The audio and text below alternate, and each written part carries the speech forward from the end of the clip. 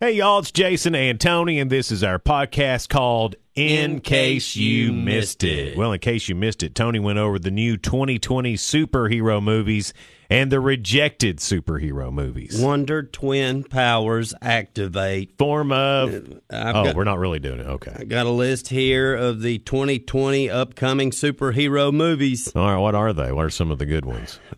Birds of Prey's one of them. Okay. Bloodshot. That's starring Vin Diesel. Okay. I think Vin Diesel's cool. Yeah, I'm like not Vin familiar Diesel. with these superhero movies. Mm-hmm. The New Mutants. Black Widow. Yeah. I've heard of her. It's this one starring Scarlett Johansson. Well, that'll be good. Wonder Woman. Yeah. Yeah, it's coming out. Morbius. I don't know what Morbius is. Venom 2. Electric Boogaloo. Not hardly. And The Eternals. Which that's got a long cast. Angelina Jolie one of them. Oh, really? Yeah. Well, I mean, those superhero movies, they're the big deal at the movies now. I mean, that's upcoming in 2020. I've also got the rejected list here. Okay, what are some that didn't make it on the list? These superheroes got cut, or movies. Spider-Man and Dora Solve a Mystery. that ended up on the chopping floor. Do you see the bad guy? Do you? Flash, the clothing optional streaker. I guess it was the ratings and stuff. Yeah, MA, I bet. And another didn't make it is Captain Colin and the Pinto Bean Nightmare. That was too much CG, I bet. A couple got married at the Bass Pro Shop. Awesome. Now, this is how you celebrate love for each other. Oh, okay. And your fondness for sporting equipment. Okay. You get married at the Bass Pro Shop. Dang right. Lonnie and Pam Harris were married at the Bass Pro Shop in Kodak, Tennessee. That's sweet. Their ceremony was held next to the large aquarium in the store's trophy fishing section.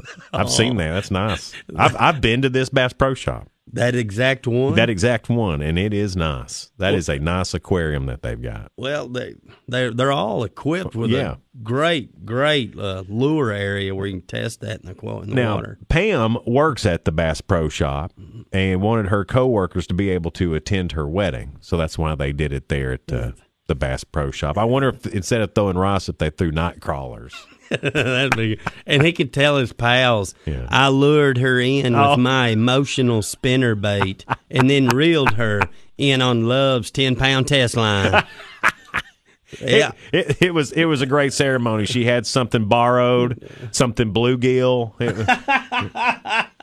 We had the alternative history of the Upper Cumberland. Here it is. The alternative history of the Upper Cumberland.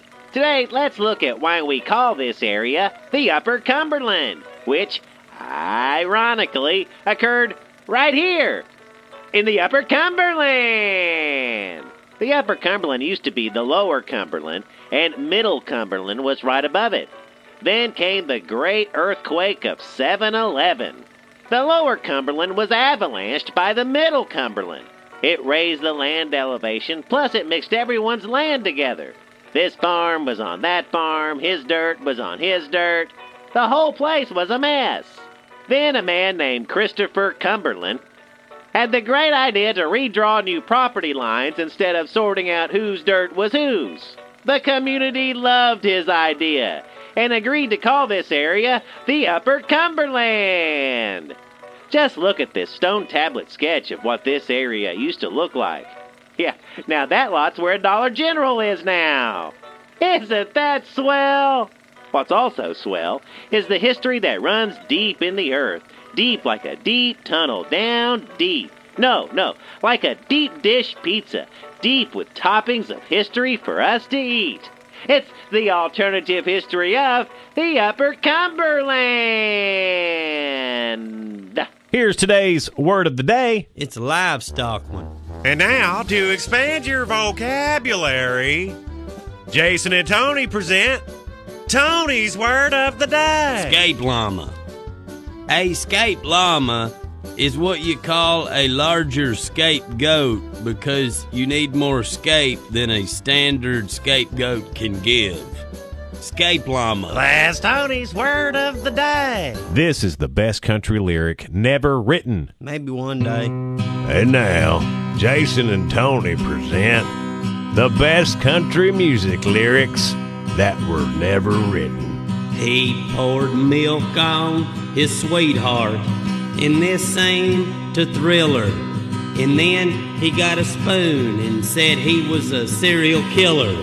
That was the best country music lyrics never written from Jason and Tony. And we'll leave you with today's Real Good. There's a lady in Milwaukee. She grew up with no family, but now she's got a big family. Here's what happened. 46-year-old Jessica Benzakian ended up in foster care when she was 12 after her mom abandoned her. Oh, poor girl.